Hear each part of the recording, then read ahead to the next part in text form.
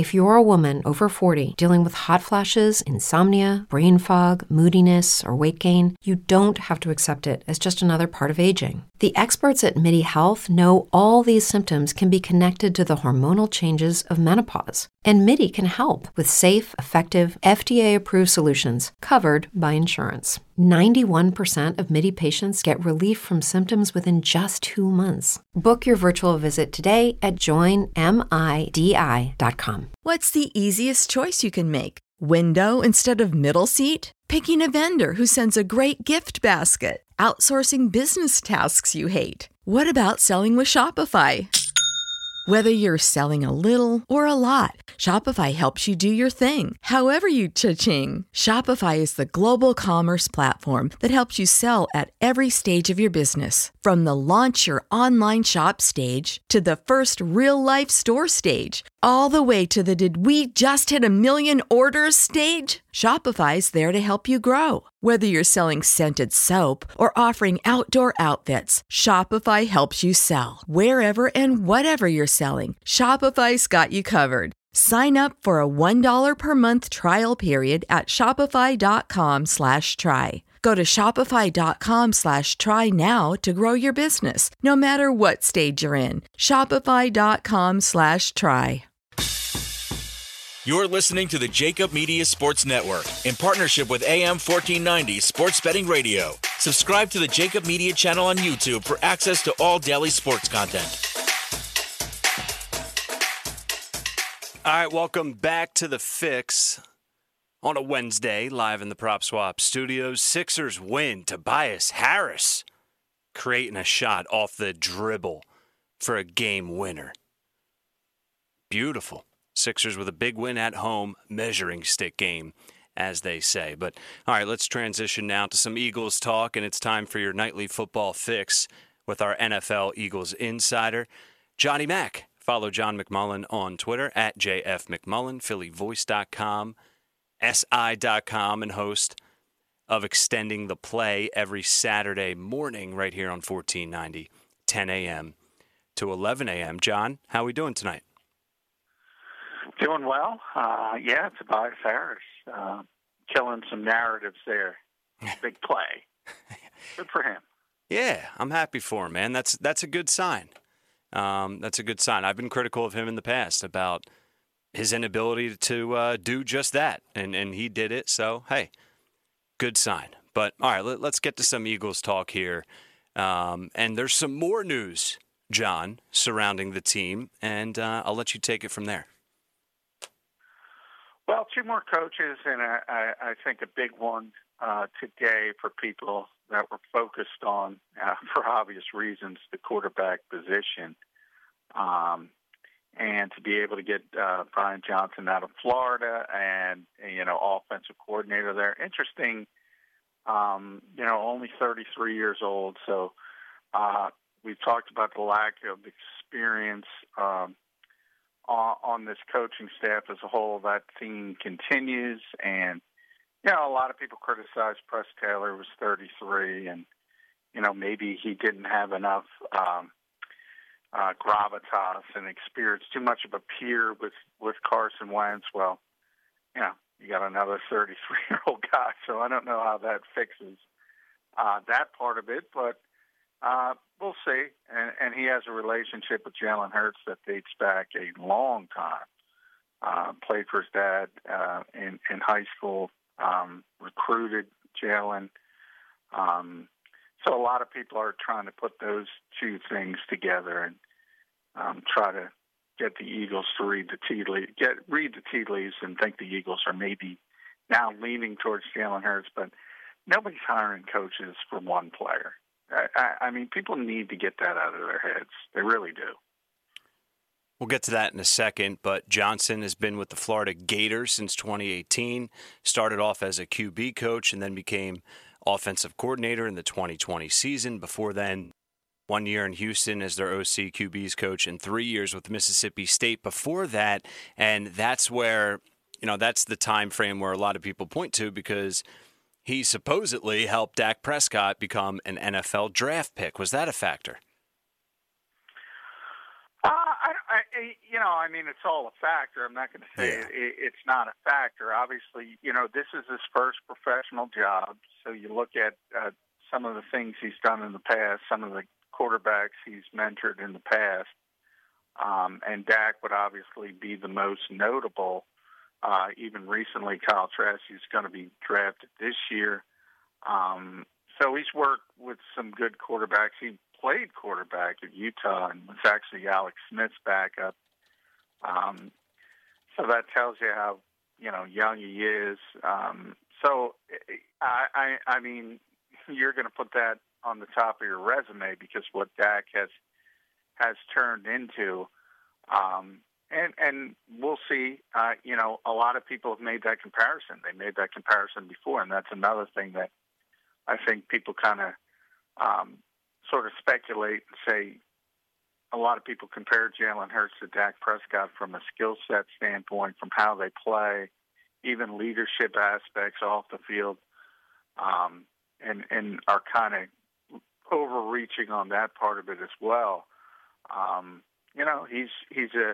will say he's a fast rising coach. He's, he was on the fast. He's already gotten head coaching interviews at the college level.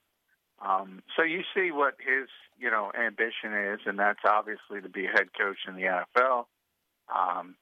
And you can get there pretty quickly if you, coach the quarterback position, have some success. That's a step away from an offensive coordinator, and then bang, all of a sudden you're a head coach. And we know how this league is trending with young head coaches. And so, this is a big opportunity for him. All right, so it's coming together now. Quarterback coach hired. We have the offensive coordinator, defensive coordinator. So looking at this staff, how are we assessing it, and what's going to be different this year with this completely new regime?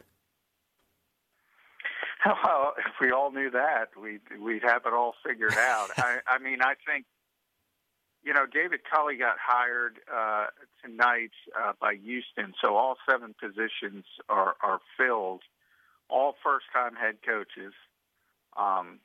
Dan Campbell was an interim coach in Miami, but this is his first full-time job in Detroit. Everybody else is a pure rookie head coach, even a guy like David, who is in his 60s versus, some of these young guys. And by the way, he's another Andy Reid guy. He was here basically Andy's entire tenure. He was here with the Eagles.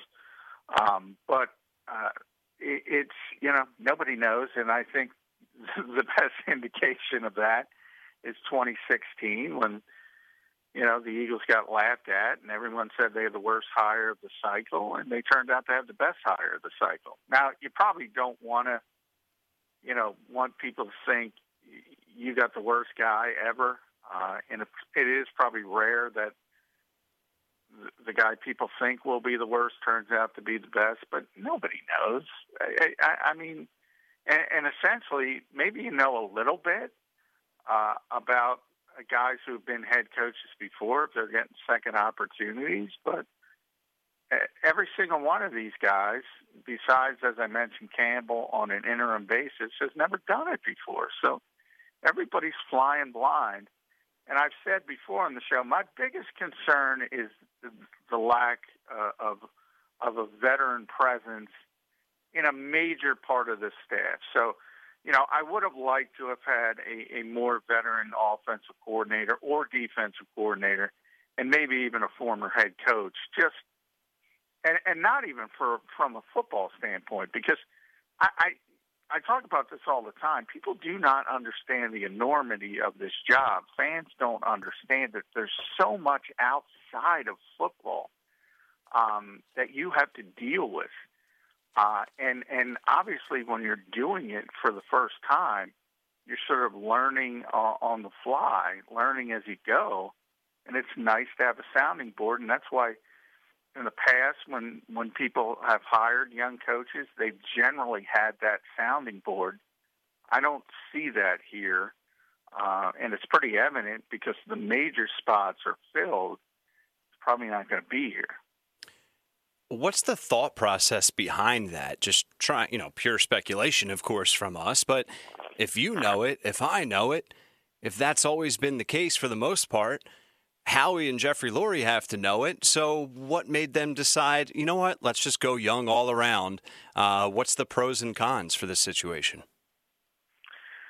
Yeah, it's a good question. I mean, Jeffrey did call it a transition period. Maybe he understands there's going to be some growing pains, and maybe he doesn't have a problem with it. That would be a shift in his philosophy. But maybe, it's pretty evident that he does understand there were some issues with how they went about getting assistant coaches. And they seem to have shifted directions and given the head coach more responsibility in that regard. So that's a positive. Whether the head coach makes the right decisions, we'll have to see. And that, experience is part of it. But these are guys he trusts. And I talked about trust a lot with Doug Peterson. That was one of the problems with the assistant coaches. They kept getting rid of guys he trusted.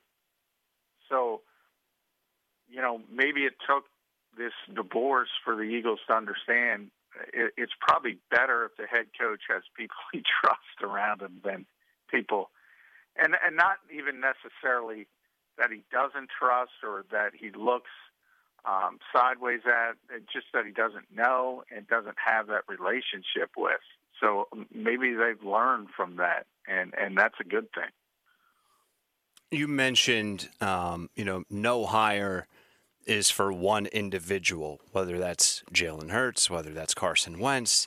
It doesn't matter. That's not how this process works. So I ask you, why these guys, and how are they going to be expected to manage this quarterback situation? How do they mend this relationship that Carson Wentz has with the team, which isn't a great one at the moment? Well, in theory, I mean, you hope he doesn't have a relationship with these guys, and you hope you sort of reset everything and hit Control-Alt-Delete, and he comes in with an open mind, and we'll see how it works out. And if he has issues with Jeffrey Lurie, which I would find, very difficult to believe, to be honest, because Jeffrey's always been in Carson's corner. So I don't know if that would be insurmountable. A lot of it is, I just think he's got such a bad taste in his mouth for how things went last year. He probably would like a new start somewhere else. Just from a cleansing standpoint, just to get out of the toxic way he thinks he was treated.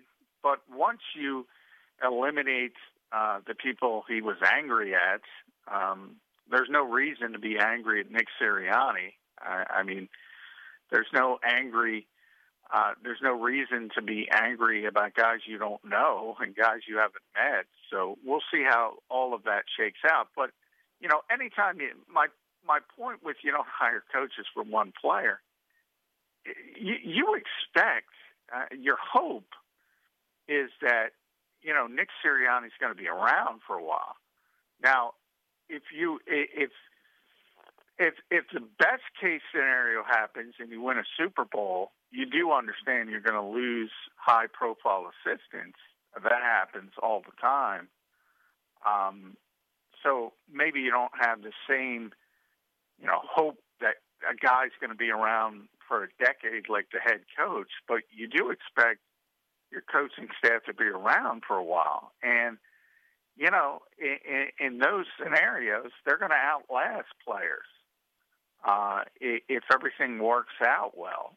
So anybody who says, oh, they're bringing in Johnson to because he's got a relationship with Jalen Hurts, I mean, come on. Why? I mean, because he recruited him? Oh, first of all, he didn't even get him.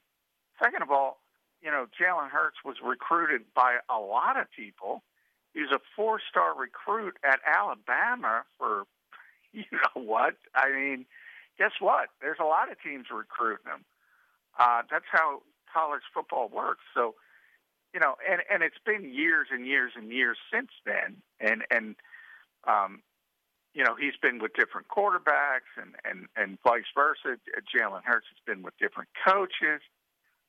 You know, he's going to come in, and if they're both here, he's going to have to make assessments on the players themselves, not because he recruited Jalen Hurts when he was going to Alabama. I mean, it's silly to me.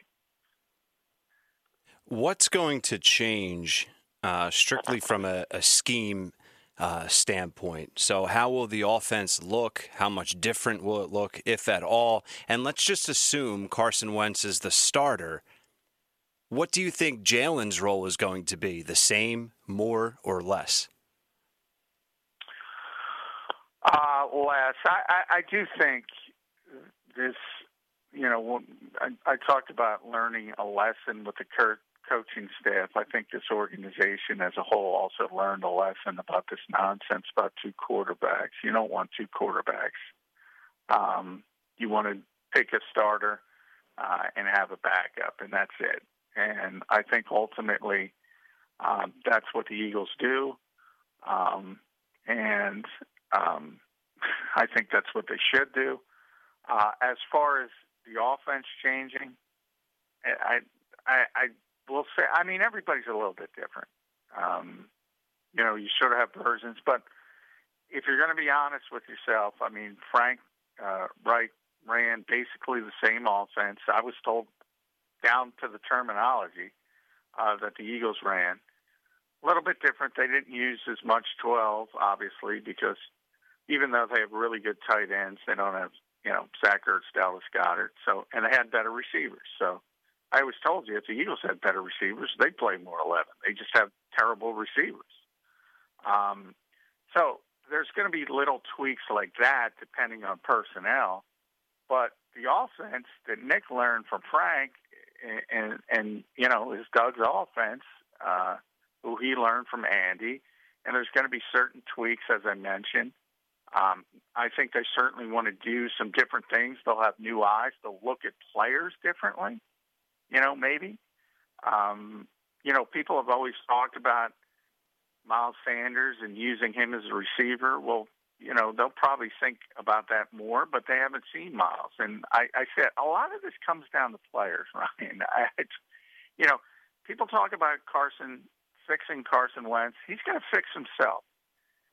They talk about Miles Sanders being a receiver. Well, guess what? Learn how to run some routes. Learn how to be in the right positions, and you'll get used more as a receiver. It's more those types of things. But I will say also, if you want to criticize the old coaching staff, I think where you would start is player development. Because I think, you know, people look at the draft and they want to say, insert name, Justin Jefferson's better than Jalen Reagor. And it's always going to be that way. Well, maybe it is always going to be that way. But I think the assumption is, well, the Eagles are dumb. And if you switch Justin Jefferson and put him here, and you put Reagor in Minnesota, you're going to have similar results. Player development is a real thing. Coaching is a real thing. It doesn't stop when you get drafted. It just starts.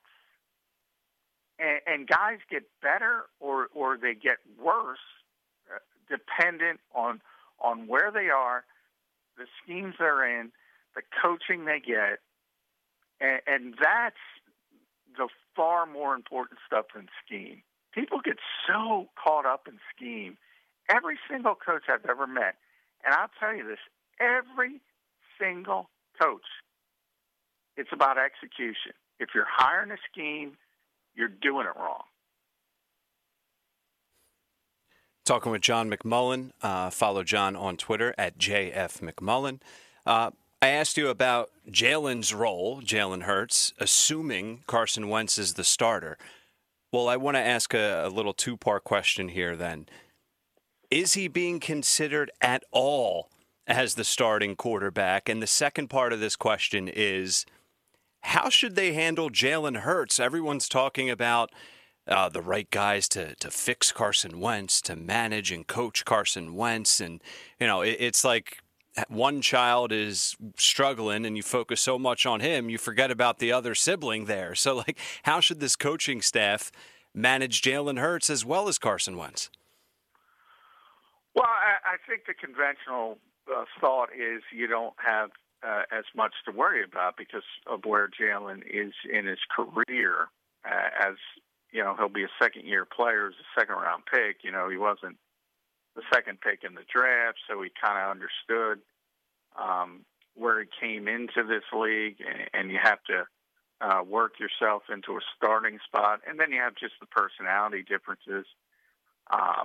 And Jalen tends to be a quiet guy, a hard worker naturally, a guy who's going to accept coaching. We've heard that word stubborn with Carson time and time again. So, you talk about kids, if you want to compare it to children, maybe have the rambunctious one and the one that's just kind of quiet and goes about his business. And I think the latter is Jalen Hurts. So I don't think they have that concern, number one. As for how they handle this, look, they just got their quarterback coach today. This is literally brand new. Yeah. Brand new head coach, brand new offensive coordinator, brand new passing game coordinator, who've never worked with these quarterbacks unless you want to go back to when Jalen Hurts was 4 years old or whatever. But you get my point. They don't have a plan yet. I do find it interesting that before they hired Nick, they had not contacted Jalen Hurts. So it kind of told, A, they have their mind on different things. B, this is not the time of year. You can't have meetings with players. That's collectively bargained. But, you tend to stay in touch with phone calls with the quarterback and things like that. But they had a lot on their plate. So this is all going to be a work in progress. But I do think ultimately it's going to be really difficult for the Eagles to trade Carson Wentz. We talked about this a lot. So I think their first default position is let's see if we can fix things with Carson Wentz. And if that doesn't work, we have a safety net in Jalen Hurts. Ultimately, I think that's the way they're going to look at it, but we'll see. Things change quickly in this league. The problem for the Eagles is they change quickly at the quarterback position. Now, it's still pie in the sky to think Deshaun Watson is going anywhere or Aaron Rodgers is going anywhere. But if those two try to force their way out and they're really, really difficult about it, all of a sudden they become the gems of the offseason. And even if they don't, as I said, you still got Matthew Stafford now, who's way more valuable than Carson Wentz. And then you don't even talk about the guys in the draft. And certainly at the top of the draft, we all know Jacksonville. And then you have Zach Wilson, who's going to go probably, if he doesn't go 2, somebody's going to trade up and get him at 3. So, Carson Wentz is not as desirable as probably Eagles fans think he is. When I ask you about how the Eagles should handle Jalen Hurts, I agree with everything you said. There's not much to agree on. I think it's just fact. He's a second-round pick. He has a great mentality and mindset already. He's a hard worker. He's coachable.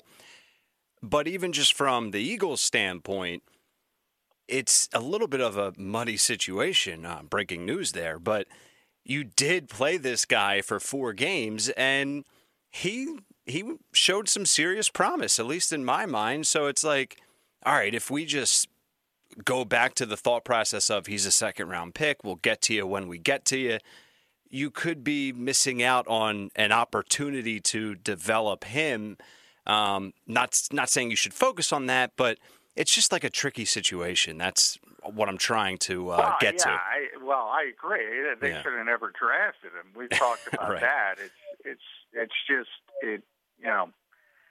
And you can kind of look at it two ways now. I mean, you could argue that Carson Wentz doesn't have the historic fall from grace if that's not on his mind and he thinks the organization is not being disloyal to him, whatever, however you want to spin it. Or you can say, wow, it's nice to have a safety net because this guy fell in the crapper, so to speak. So I guess you can look at it either way. But I do think this nonsense of two quarterbacks, as I said, I think the Eagles realize that's not something you want to do going down the road. But in a lot of ways, those last four games, I think they're kind of a race now because you did change the coaching staff. And these guys, they'll look at the film, obviously. They'll evaluate the tape, but they didn't have Jalen Hurts. So they're starting from scratch, and they're going to see things the way they see things. And look, I mean, it was reported in a lot of places that, Jeffrey asked every single candidate, what would you do to sort of save or fix or get Carson Wentz going back in the right direction? So that tells you something. If he's asking the question, it's probably not because he's thinking that Carson Wentz isn't going to be here. John, Eric Bieniemy, on the outside looking in, once again, how surprised are you at that, if at all? Unfortunately, I'm not surprised. I do think, Roger Goodell is secretly clicking his heels that Houston did hire a minority candidate in David Culley. So at least there's one black hire in the cycle, and we're back up to 3 African-American coaches in, 32 teams. What is that, 8-9% of a league that is 69% African-American. So still not good, but a lot better. If they hired, say, Josh McCown, the league would be taking pretty significant hits. So I do think they're happy that David Culley got the job. Look, there's some things with Eric Bieniemy, some fair, some not. There were some issues early in his career in way back in Colorado. I don't, people bring that up, and I don't know. Would that be brought up for a non-African American coach after this kind of time? I remember, excuse me, Ryan, I remember covering him in Minnesota as a running backs coach, and people brought that up, and he was just a position coach. And then you have he doesn't interview well trope. I don't know. I will say, and I've said this about Jeffrey Lurie, and he finally got some diversity in his coaching staff today. A lot of these guys don't seriously consider minority candidates, and they can make all the excuses they want. They just don't.